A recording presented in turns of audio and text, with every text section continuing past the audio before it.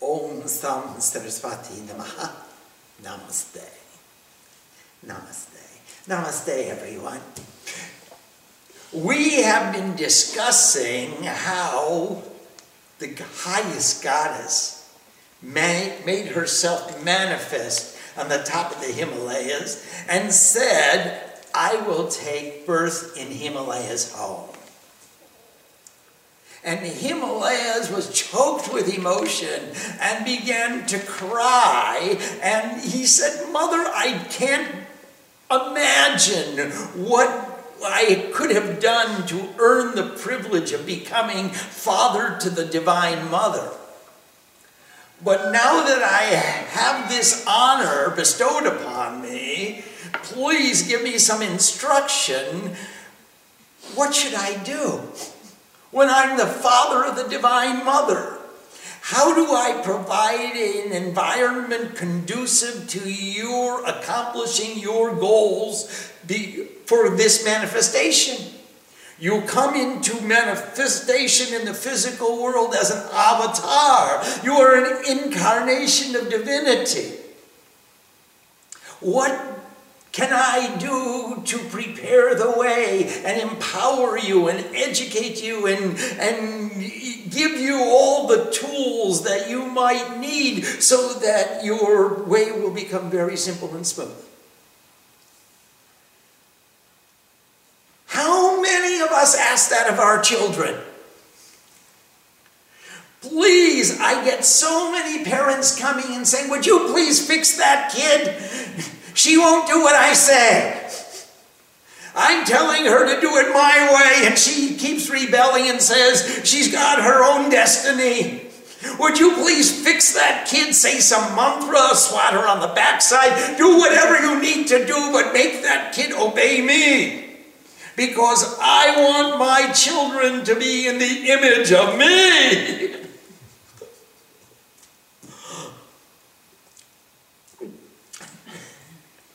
They do say that.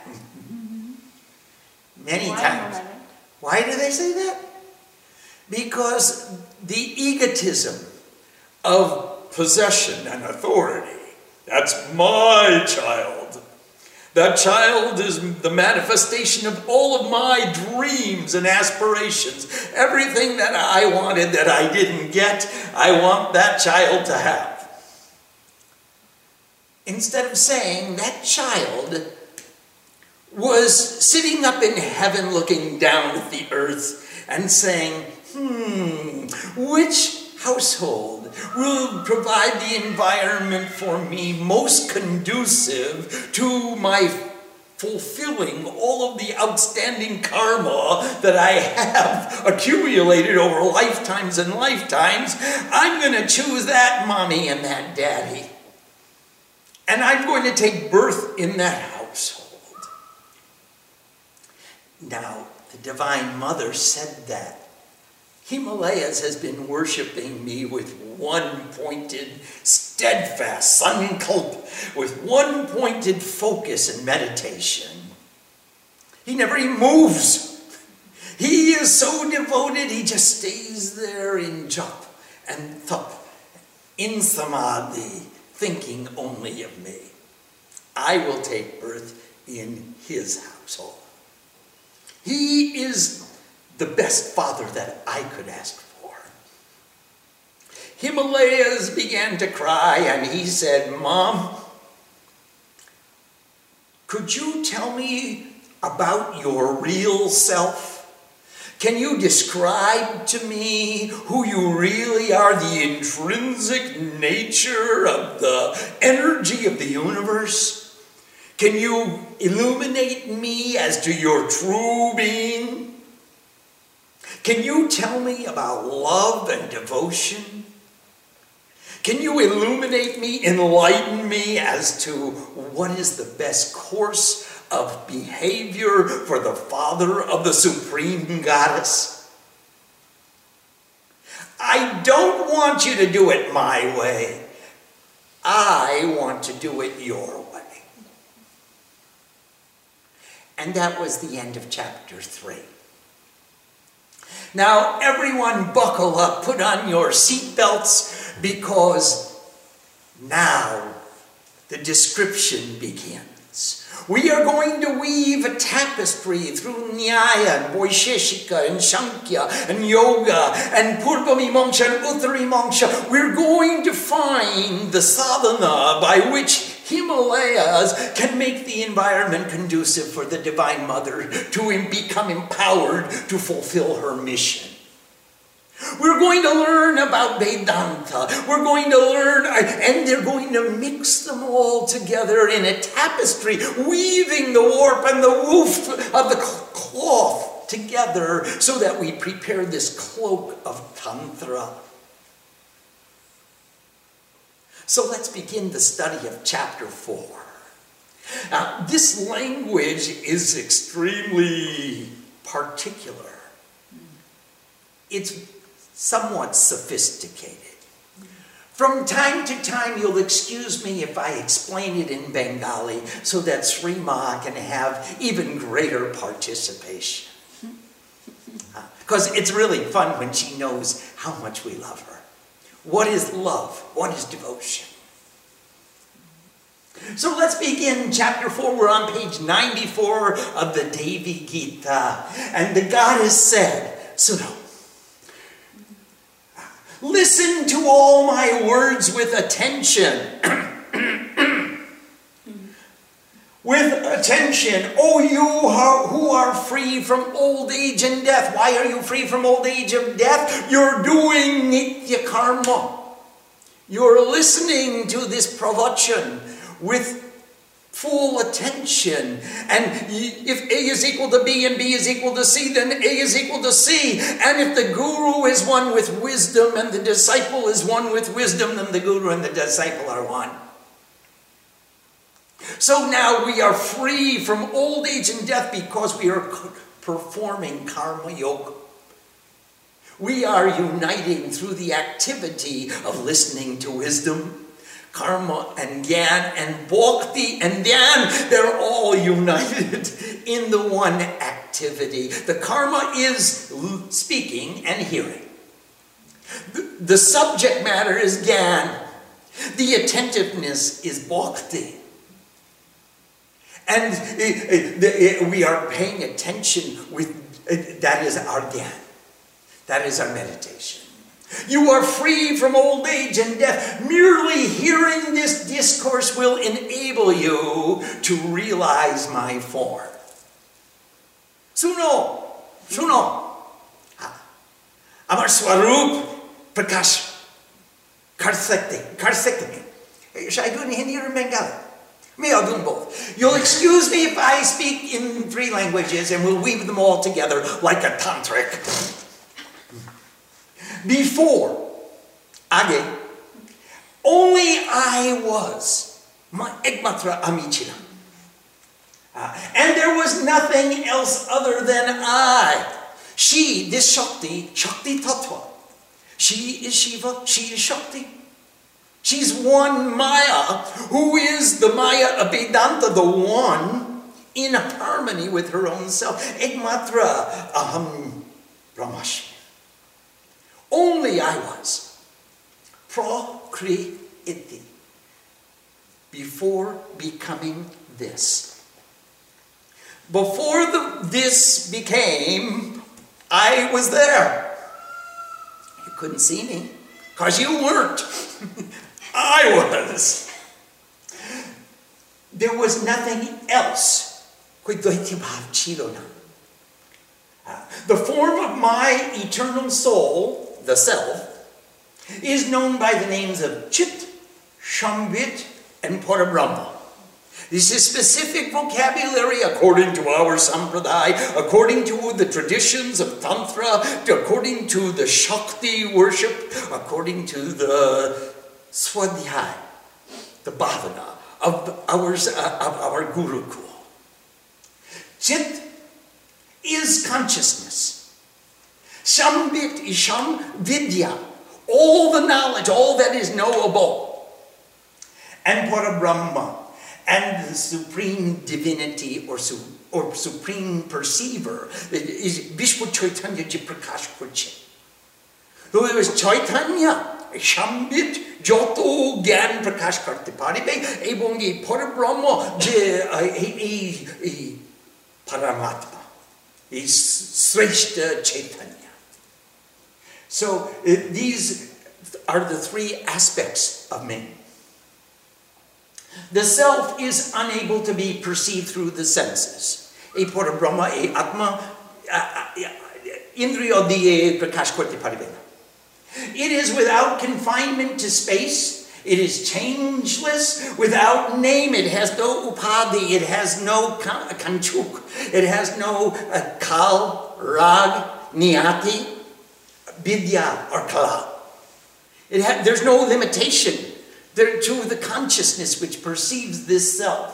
The self has one inherent power, this prakritik shakti ache, and that is the infinite energy called by the Siddhas as Maya. So this Maya is the Maya Vedanta. This is the Maya of the one in harmony with the one.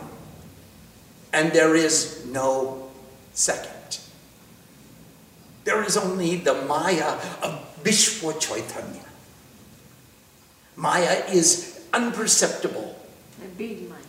Big Maya. Yeah, not little Maya, big Maya. Maha Maya. You remember that song, Maha Maya? Prabhavi? Oh, we'll sing later. This Maya is not existent, nor is it non-existent. Neither can it be called both. But this undefinable Maya is always is without end. Koi adi ant nai?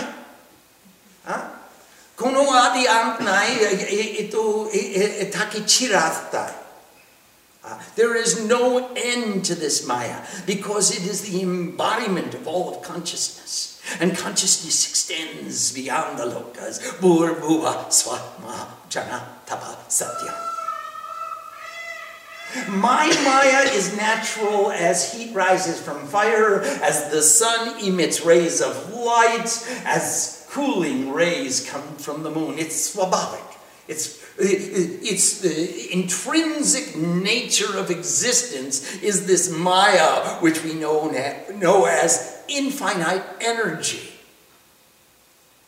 Just as all the actions of all life dissolved into Shushupti, or deep dreamless sleep, all life and time merge into that Maya. Mahakal. Shamasta kal, all the times, Shanghar kore, Maya madhye.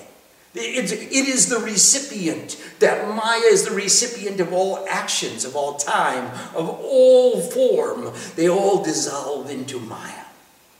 Maya is the infinite expanse of existence, undefinable, imperceptible, and indivisible. In my union with Maya and Shakti, or the union of Maya with Shakti, I am the seed of the soul of existence. So here Maya is taking on the energy.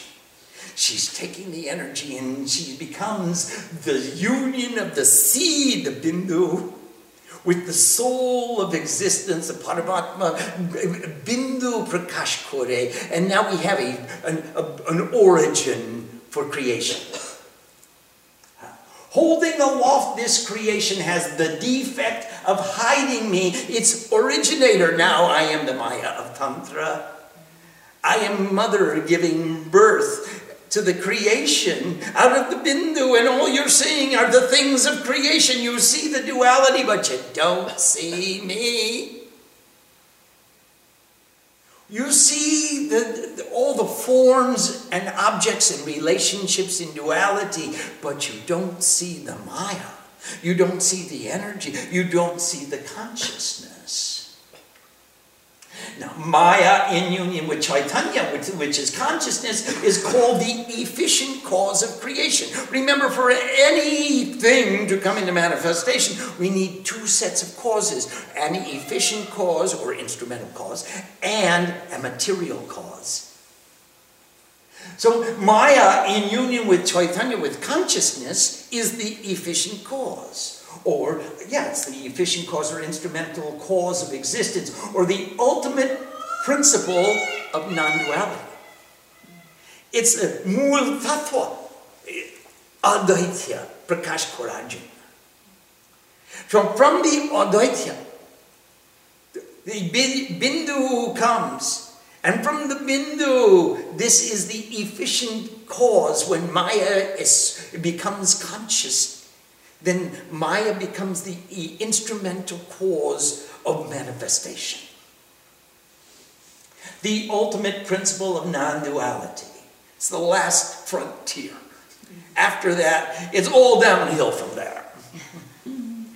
Maya, expressed through the 5 original elements, Shiti Aptej Molubhom, earth, water, fire, air, ether, is known as the material cause of existence.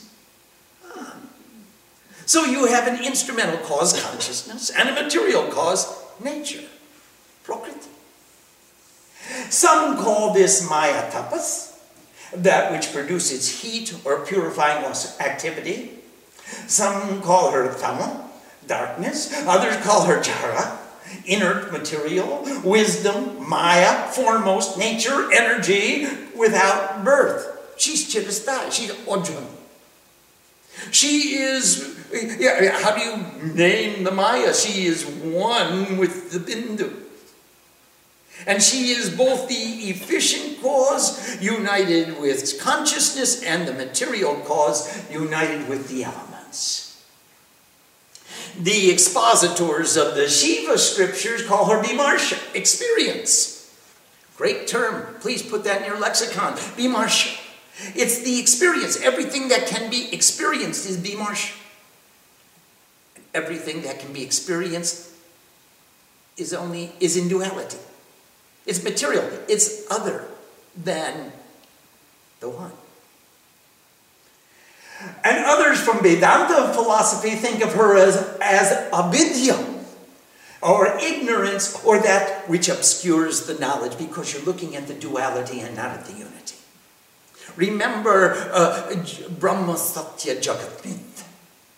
That was our tattva from Tattva Gyan, our Mool Tattva Vedant. That is consciousness. The supreme divinity is true because it endures, it's everlasting, it continues. Whereas this jagat, this perceptible world of created forms, is always changing.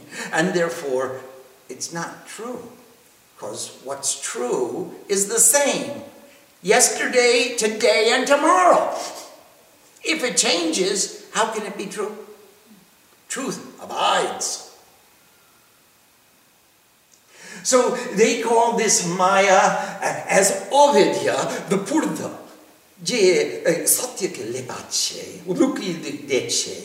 It's that which obscures the reality, obscures the truth.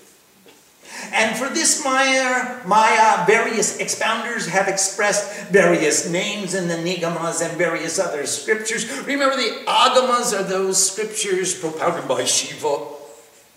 And he tells Shakti, let me tell you how it is. And the Nigamas are those scriptures propounded by Shakti, and she tells Shiva, well, let me tell you how it is. And various other scriptures, that which can be seen of this Maya is inert. You can only see the gross body. You can't see the subtle body. You can dream it, you can think it, you can conceive it. It's a concept, but it's not perceptible. And knowledge it conveys is not indestructible. It will change. The gross body will change. And therefore, it is false. Jagat Mithya. Consciousness cannot be perceived. Only the inert may be perceived. You can perceive matter. You can't perceive consciousness. The perceiver does not perceive itself. It only perceives the object of perception. An object which is material. Consciousness alone perceives itself and is not perceived by any greater source. There is no other perceiver other than the perception of consciousness. The logical fallacy of anavashta, an endless series of causes and effects, would exist if it were to be said that consciousness requires another source of perception. Here we are, we're discussing Nyaya philosophy. These are the principles of logic. Logic chopping, some say, but it is an anavashta, where you have an endless series of causes and effects, and you say that one cause needs another cause to perceive it, and then it's an ad infinitum retrogression. It just completely goes back, and there is no first mover unmoved until you get back to Aristotle and the ontological arguments for the existence of God. Excuse me. The cause cannot be the same as the effect, and therefore consciousness must be perceived by itself. That's Maya in union with her own self. She is Chit and she is Chitta. She is Shiva and she is Shakti. She is the perceiver and she is the perceived. With the Drishya, Ebon Drishya Rup. The self-perceiving requires no other source of perception. It itself perceives the sun and the moon and the mountains. The attainment of this universal body of knowledge is the infinite attainment of me. If you can understand that the perception is consciousness perceiving ad infinitum, the sambit, all that can be known that comes into this awareness is the perception of consciousness, then you have perceived me. You understand who I am. That is my real nature. Yeah, hamara shvabhavne. Amadar prakritik bhavna che. Sarup. Sarup amidarin korchi. Vishwa chaitanya. The waking, dreaming, and deep sleep states of perception are constantly changing. We're moving from one state of perception to another. We get up, and then we go to sleep, and then we go to deep, dreamless sleep. Jagrat Swapna Shushupti.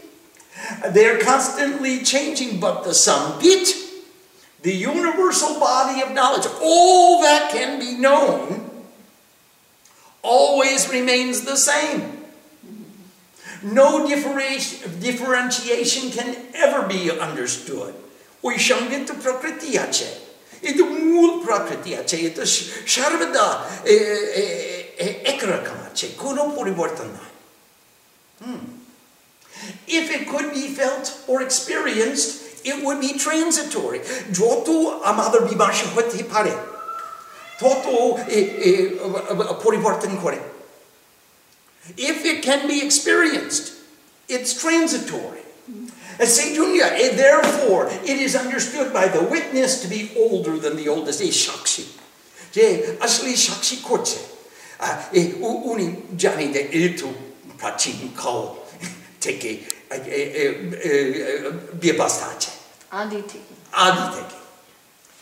Eవం Antpurjunto Takte.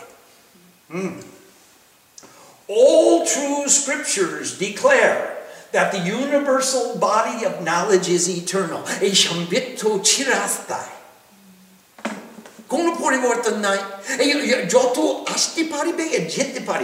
As much as can come into manifestation and go from manifestation, these are all part of this infinite body of sambit, all that can be known. It doesn't change. It changes in our perception. It changes in our thoughts, in our minds, in our behavior, but it doesn't change in consciousness. Maharaj, changing হচ্ছে কারণ আমরা প্রকৃতি প্রকৃতি change করছে এই তো পরিবর্তন হচ্ছে আর বাকি যত আমরা বলছি যে আমরা প্রকৃতি আছি, আমাদের পরিবর্তন হবে, যত আমরা বলবো আমি চৈতন্য আছি, তত আমরা চিরস্থায়ী সাক্ষী থাকি। Then we remain as the witness of the infinite changes of nature. That is Shiva. Shiva. Now she's explaining who she is. What is her reality? What is her real form? And she's explaining it with Nyaya, and she's explaining it with Tantra, and she's explaining it with Vedanta, and she's using every tool in her arsenal, in her tool chest, to tell all us, Agani Putra, Adam Santan. She's telling us all these useless people who I am. All true scriptures declare that the universal body of knowledge is eternal. It is the form of bliss, and thus the progenitor of supreme love. Back to the Mool Tattva. All you need is love. We're back to the Mool Tattva. All you need is love. It is the progenitor of supreme love. All thoughts give the feeling I am, and never the feeling I am not. Cogito ergo sum. I think, therefore I am. Darn it. Every thought has a thinker, and that thinker is a stinker. That thinker is me. I am the thinker of all my thoughts ad nauseum. Darn it. So all the thoughts give me the feeling that I am. Cogito ergo sum. I think, and I am, and I'm still here, darn it. This feeling exists intrinsically within the soul as love. Who is this I? I am love. Thus, I am quite distinct from all else which is false. It's all stool. Everything I am perceiving through the senses I see, it's only the gross body, and it's always changing. And if it's changing, it's not abiding, and it's not chirastha, it's not infinite, it's going to change it. It's false. Brahma satya jagat mithya. Brahma is the truth. He's not changing. The witness is the truth. I am love. That is the truth. She's telling us who we are, who she is. And how can we realize ourselves so that we can prepare for her? I am love. And then I am quite distinct from everything else which is false, because my love isn't changing. I'm still in love. Ito vishwa prema. I am indivisible, infinite. All is me. Wisdom is not the dharma of the soul. It is the intrinsic nature of the soul. Gyan Prakash, ito prakritika che, ito swarup. Hamara atma swarup hai. Vishwa prem is the intrinsic nature of the soul. It's not the dharma, I've got to practice dharma, I'm going to control myself so that I can be in love. No, it's not a sadhana. It is the original nature of your soul. The ultimate unchanging character of wisdom cannot be perceived. You can't see that wisdom is always the same. Nor does it evolve. Chit, consciousness, is the ideal of perfection. It has dharma within it. And if the consciousness does not exist, then how could it be known? Again, we have Nyaya. We're proving logically that if your soul, if your consciousness is of the nature of Vishwa Prem, of universal love, then if consciousness didn't exist, how could you know that you are one with love? That you are the manifestation, the embodiment of love? Therefore, Tashmat. Oh, I'm going to do not in Sanskrit. Sorry, I'm using every tool in my tool chest, just like she is. Tasmat. Therefore, say Junior. Therefore, the soul is the form of wisdom and always of the form of happiness. Can you imagine an unhappy soul? The thoughts make us think we're unhappy, but the soul is never unhappy. The soul is Satchitananda. The soul is always in the highest delight.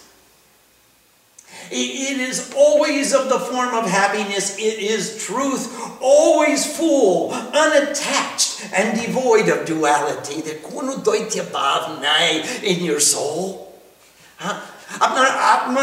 Madhye to ki doitya bhav hoite pare. Or Shambhav. It is full, it is one, it is infinite, it is complete, it is the form of Sat Chit Anand. And Baki Shabakwash. Everything else is nonsense. It's all the Purda of Maya, the Maya of Shankya, which obscures the reality of my intrinsic nature, which is pure truth, consciousness, and bliss. Again, when united with desires and karmas, vasanas, and samskaras, etc., ityadi, it creates its own maya according to the rising of previous samskaras and tendencies ripening because of time and activity. So here it creates this maya of Shankya, which obscures the reality and says, I'm attached to this, and I've got to do that, and I want to be there, and I want to do this, and and all the vasanas, and all the samskaras, and all the tendencies, all the prarabdha karma, all the arrows which were shot in the past are coming to land, and each time it lands I say, oh my gosh, there's more karma facing me, and that makes more maya, and I bind myself in the web of maya of my own thoughts. Nije maya jal toidi kori. I mean, nije maya bonded. That I can't escape from my own thoughts. They're going with me wherever I go. Gosh darn, I climbed to the top of the Devi Mandir mountain, and I sat down in the temple, and I went to do puja, and all I could think about was my world that I left behind. That is the maya of Shankya, the purda, which obscures the reality, the veil, which obscures and keeps us bound to this reality, ripening because of time and activity. And over time, those arrows are going to land. They will land. Sorry about that. There's no choice. The arrows will land. If I am not fixed in nitya karma, I'm going to have to pay attention to them. There's only one resolution: to be so firm in our nitya karma, in our eternal activities, in our karma yoga, in the actions which bring us to the perfection of union, that then I get to be free from the prarabdha, and the arrows land, and I don't have the time or mind or energy or inclination to pay attention to them. Because of lack of discrimination of the tattvas, the principles of existence becoming mixed together, creation comes forth. So here, I mix all these tattvas. I don't come sequentially. Remember, we talked about the 36 principles, and we talked about the 24 principles, and the way that the tattvas descend into manifested existence, and the way that sadhus ascend into non-attachment. Because of lack of discrimination of these principles, then all this creation becomes mixed up together, and the creation comes forth. O great mountain! Now remember that Mother is telling this to Himalaya. O great mountain! Hey Giriraj! It is said that all beings take birth because of a previous deficiency of buddhi, or intelligence. A lack of discrimination makes us take birth. We didn't clean up the messes that we left behind last time. And therefore, we've got unfinished business, we've got samskaras, we've got vashanas, we've got all of these tendencies and unfulfilled desires, and we have this compelling necessity to act upon it. It's like the magnet man. He attracts everybody. We are attracted to, like a magnet, a tubak, moto another karma kurti. We have no way to resist. The magnet is pulling on us to come and fulfill our karma. I have spoken to you of the knowledge of my universal form. It is also known as Avyakrita, unmodified, and Avyakta, unmanifest, and Maya Shabala, the force or power of Maya, and various other names. So it has many names. We talked about vasanas, we talked about samskaras, we talked about prarabdha karma, and this Maya, which is pulling us towards those vasanas, is described as Avyakrita, Avyakta, Maya Shabala, the force and power of Maya, and various other names, especially as they apply to the Sankhya philosophy, or as they are describing the Maya which obscures the reality. In all the scriptures, it is said to be the cause of all causes, the principle which precedes all existence, and Sat Chit Ananda Vigraha, the repository of true existence and consciousness and bliss. Where all the actions of all existence are united, and where Icha Shakti, the energy of desire, and Jnana Shakti, the energy of wisdom or intelligence, and Kriya Shakti, the energy of all action, all take refuge. Icha, Kriya, Jnana Shakti, these three remain within every Onu. Pratyek Onu Madhya Icha Kriya Jnana Shakti Prabhalache. They Prakash Korche. They are intrinsically united with every atom of existence, with all the three gunas. Wherever you find three gunas, you'll find Icha, Kriya, Jnana Shakti. The energy of desire, will, I must manifest something. The energy of Kriya, I've got to do something. The energy of Jnana, and this is what I'm going to do. Those three all take refuge, and that is called the mantra. Ring, ring, ring, ring.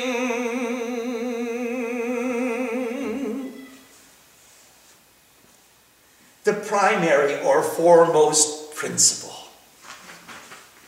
Ha karastu ladeyasyad. Ra kara shukshma dehaka, I kara karanamasto, ring karaham turiyakam. The H means the gross body, what can be perceived through the senses. The R means the subtle body, what can be conceived in the mind. The E means the causal body, what can be known through intuition and meditation. And Anuswar, the sound of an atom.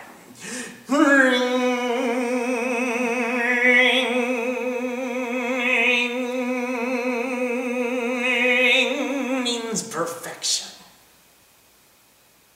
The perfect manifestation of everything that can be seen and conceived and known through intuition, known through meditation.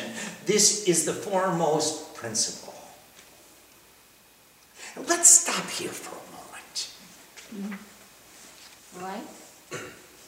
Om Sam Saraswati Namaha. Let's see if there are any questions tonight, because this is very technical jargon, and I would love to empower you all with a grasp of this vocabulary, because this vocabulary will lead you. You have to stretch yourself to grasp the new definitions. You cannot do this in English alone. If you do it in English, it won't make any sense to you. How do you go farther to the realization of ring? You have to feel it. You have to understand it intuitively. You have to understand the various forms of Maya. You have to understand how you want to learn the new language to go with the new experience. Because if you try to describe it in English, you're going to fail. Go ahead, try and tell me what Om means. As soon as you stretch for a definition of the measurement of infinity, you're pushing yourself into new realms of meditation and new realms of understanding. And you'll write a book and never describe the thing in itself, as Kant was going to call it. You'll never describe what the intrinsic nature, the Svabhav, or the Swarup. What is its Swarup? What is the intrinsic nature, the form of itself? Until you understand what it means in Sanskrit, and you keep expanding that definition and expanding it. So try to grasp the vocabulary. If any of you choose, take a copy on one sheet all of the Sanskrit terms that come in this chapter, and make a list of those terms and try and piece together the definitions, and we'll make a new vocabulary list. Send it to me and I'll correct it for you, and then we'll have a new form of vocabulary list to add to our understanding of Sanskrit experience. Because to understand the word, you have to have the experience. And the pursuit of the understanding of that definition will expand your horizons towards achieving that experience. You just put it into English and say, Maya Shabala. It's not going to happen for you. But it's nice to have a vocabulary through which we can allude to it so that we can describe what we were doing in order to achieve that experience.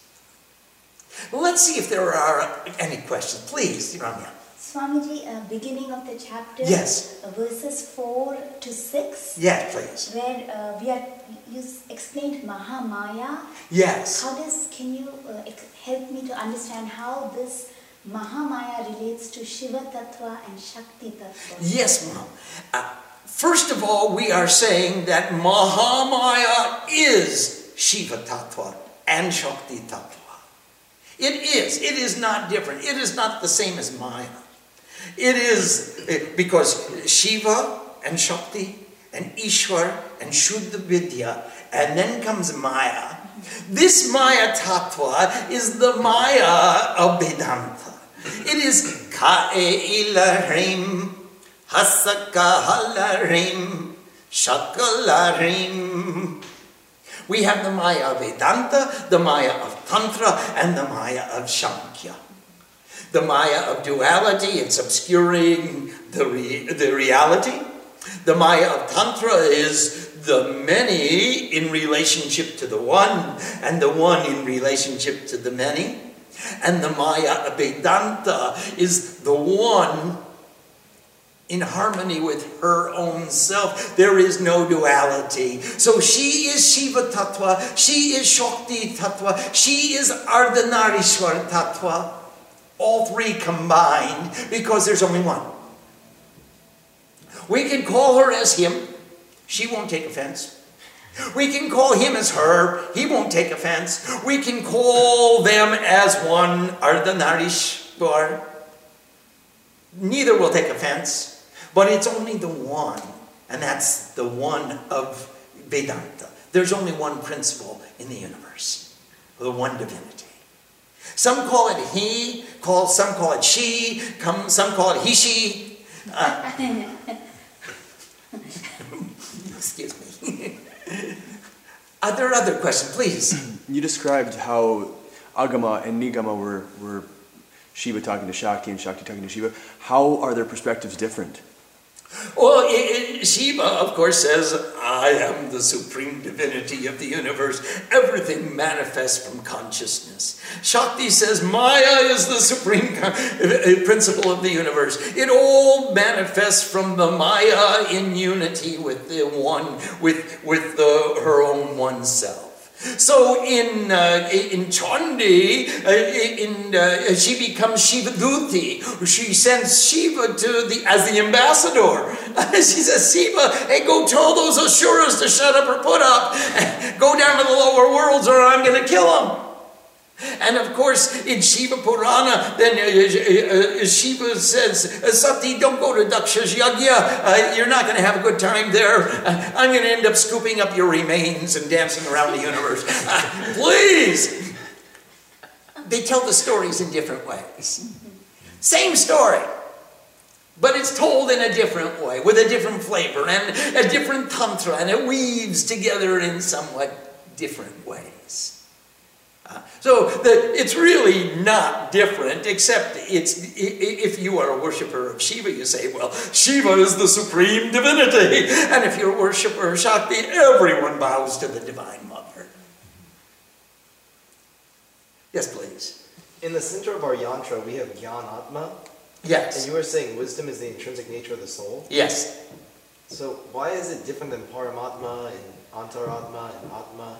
Oh, well, because the Atma is the individual soul manifested in an individual being. The Paramatma is the supreme soul, which is unmanifest. The Gyanatma is the soul of wisdom from which we have that knowledge. So, different ways of describing the same thing. Antaratma is the soul within. The soul within thee is a river. Its sacred bathing place is contemplation. Its waves are love. Its waters are truth. Its banks are holiness and piety. Sadhana. Go to that river for your bath. Your soul will not be made pure by bathing in water alone. That's the river we want to bathe in. The river of the soul, the Antaratma, the inner soul. It's the soul within you. Are there other questions, please? Yes? We have a question from Vish. Yes, namaste, Vish. Please explain the principle of the efficient and material causes of creation. Yes, for anything to evolve into manifested existence, you need two sets of causes. There has to be an efficient cause, there has to be a material cause.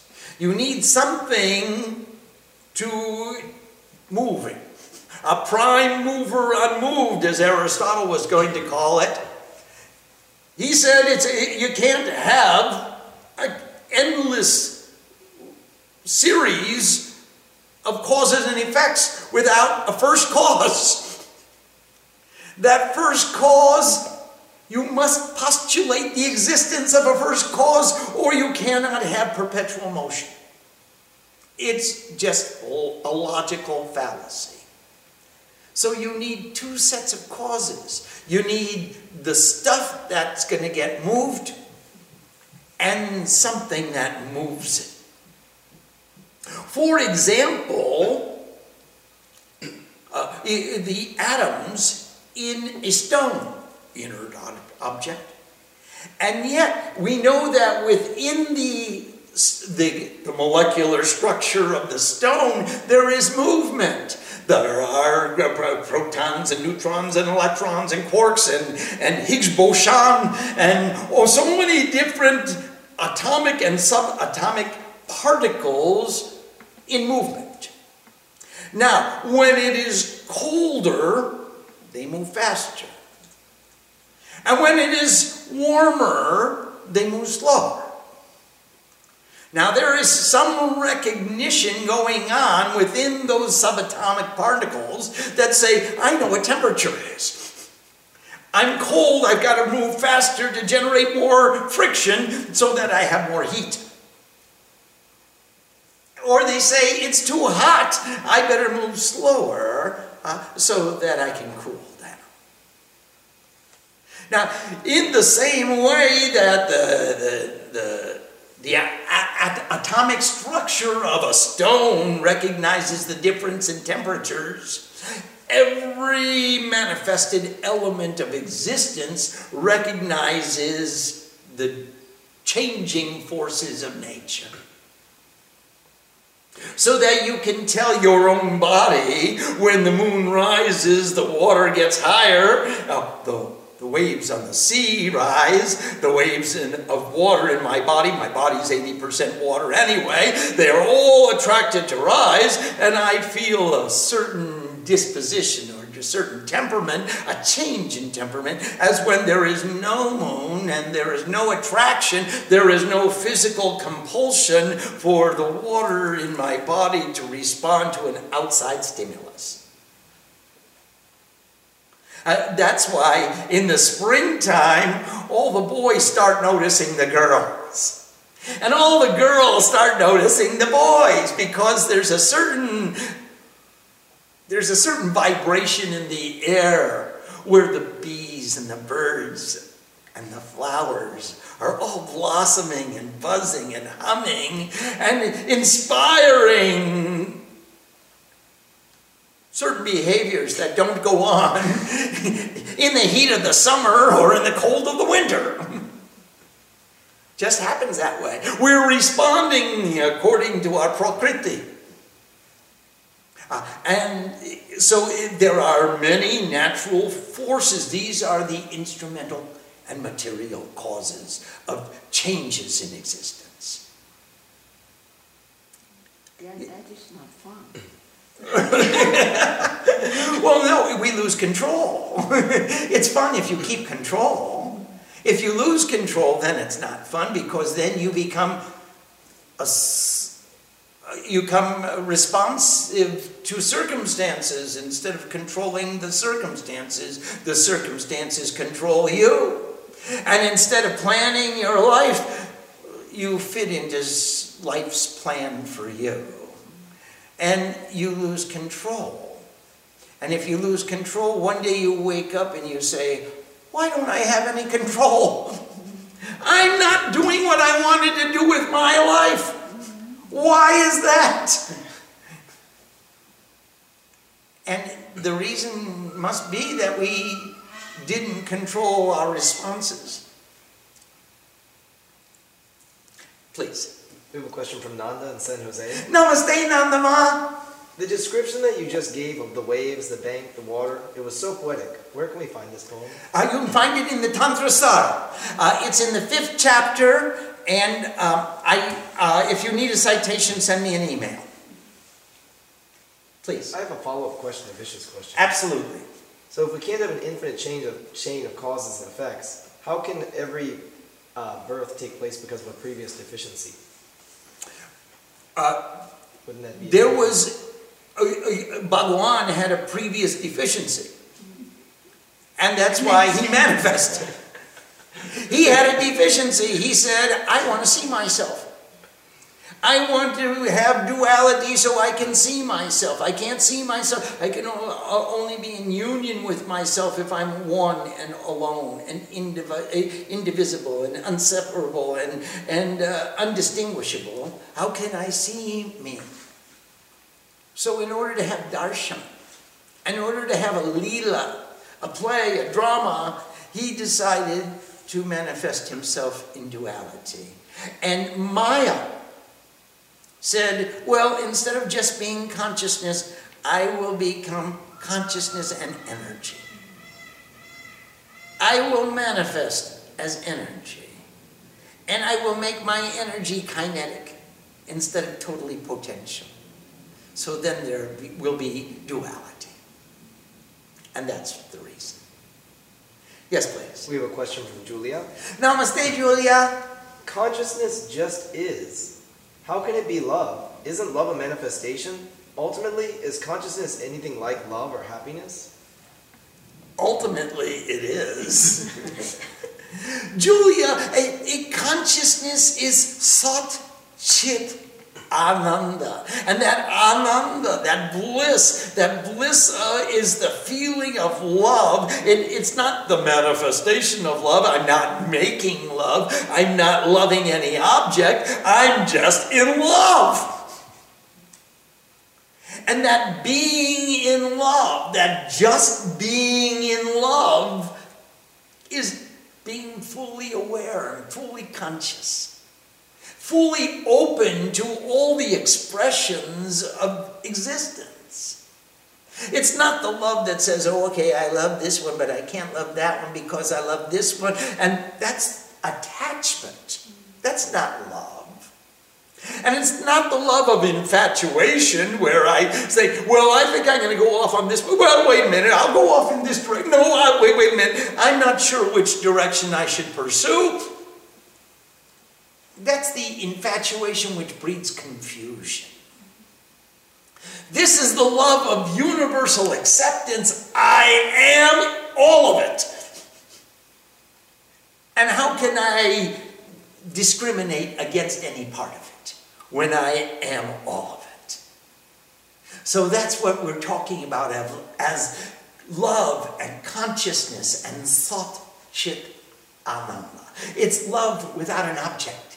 It's love which is just being in love. I am love. It's not that I love you only. I do love you. But not only. I am love. Yes, please. We have a question from Srini. Namaste, Mr. Srini Baba. Hi, Shrini. What does it mean to say that Maya is tapas, that which produces heat? You see, as the Bindu, as the Maya of Tantra, as the Maya which gives forth the light and the energy and the heat which produces duality, the mother gives birth to this creation. Every vibration of the universe creates friction. And all friction creates heat. Every vibration of the universe is tapas. So when Mother comes into manifested existence and she gives birth and she brings forth this creation of duality, she is creating vibrations, she is creating motion, she is creating friction, she is creating heat, she is doing tapas. And that's why the Maya of Tantra says that Mother is tapas. Yes, please. We have a question from Elijah. Namaste, Elijah Baba. He says, does the deficiency of Bhagavan stem from the fallacy of Anavasta? No, the deficiency of Bhagavan. No, say it again. The deficiency that he came to manifest? It's a follow-up to my question. What's the first one? Well, this is relating to the verse that every moment takes, or every being takes birth because of a deficiency. And then you said that wasn't an infinite fallacy because of God's deficiency? Yes, God had a deficiency. So that's a sort of eternal principle? Yes, absolutely. There is no one that is totally free from manifestation for all time. Not Brahma, not Vishnu, not Shiva. They have some compelling necessity to re-enter their creation, to manifest again. Once they do sangha, once they do the complete dissolution of the existence, they can only stay there for a time. And after that time has elapsed, if you put two weights of equal measure, Mr. Engineer, if you put two weights of equal measure into a scale, they will balance for a time. And after that time has elapsed, one weight will become heavy. It is the nature of the nature. The Prakriti will not remain the same all the time.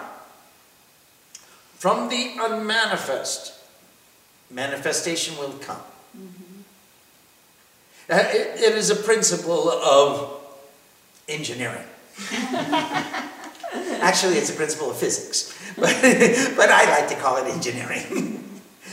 So that in this way, the balance cannot be maintained eternally. Shiva will feel some compelling necessity. Brahma will say, I've got to create. Okay, it's time for Swami to write another book. And somebody's got to do something, change this samyavashta. This perfect equilibrium cannot remain. We got to make some waves. Do something. Do something to make waves, because we can't exist in perfect equilibrium for any length of time. That's the deficiency which causes Brahma to create. That causes Vishnu to protect. That causes Shiva to transform. They have the deficiency, the compelling necessity to act. They're tricky. They are tricky. Yes, please. Could you explain the verse, in verse 18, all thoughts give the feeling I am, and never the feeling I am not. This feeling exists intrinsically within the soul as love, thus I am quite distinct from all else, which is false. It seems like there's making a distinction between bhakti and gyan, and I guess the idea of Vedantans saying neti neti, I am not that, as opposed to I am love, just seems kind of confusing to me, because usually when we say I am, this word we use for ahamkar. Well, there are different kinds of ahamkar. There's ahamkar, like Mahishasura says, this all belongs to me. And there's the ahamkar of a devotee, which says, aham brahmashmi, I am one with God. I need Shiva aham, I am one with Shiva. So this, every thought, there is no thought that says, I'm not the thinker. I can think, I'm not the thinker. Now, who thought that? Oh, I did. As soon as I thought it, I am there. And therefore, all the thoughts give rise to the thought that I am thinking. Every one of them. Not one of them does it. Not one thought do I think that says I'm not thinking. I can't think of anything that doesn't say that I am thinking. Everything I think about is my thought. And so the real feeling, the bhavana, is beyond thought. It's when you get so much in love, you get so much bhakti, you get so much rasa, you get so much juice, you get so much nectar that you move into the intrinsic nature of the soul, which is love. And that's the wisdom. That's the gyan. That I am love. And it's not I love you and I don't love you and I like this and I don't like that. It's I am love. Now you want to serve me, you want to be father to the Divine Mother, you want to provide an environment conducive to my achieving all of the objectives of this incarnation. You got to remember, you're love. Your intrinsic nature of your soul is love. It's not the feeling and it's not the thought that I am and I am not and I need this and I want that. I am love. You be that love all the time, and I will remember and grow up remembering that I am the Divine Mother incarnate. Om Sam Saraswati Namaste.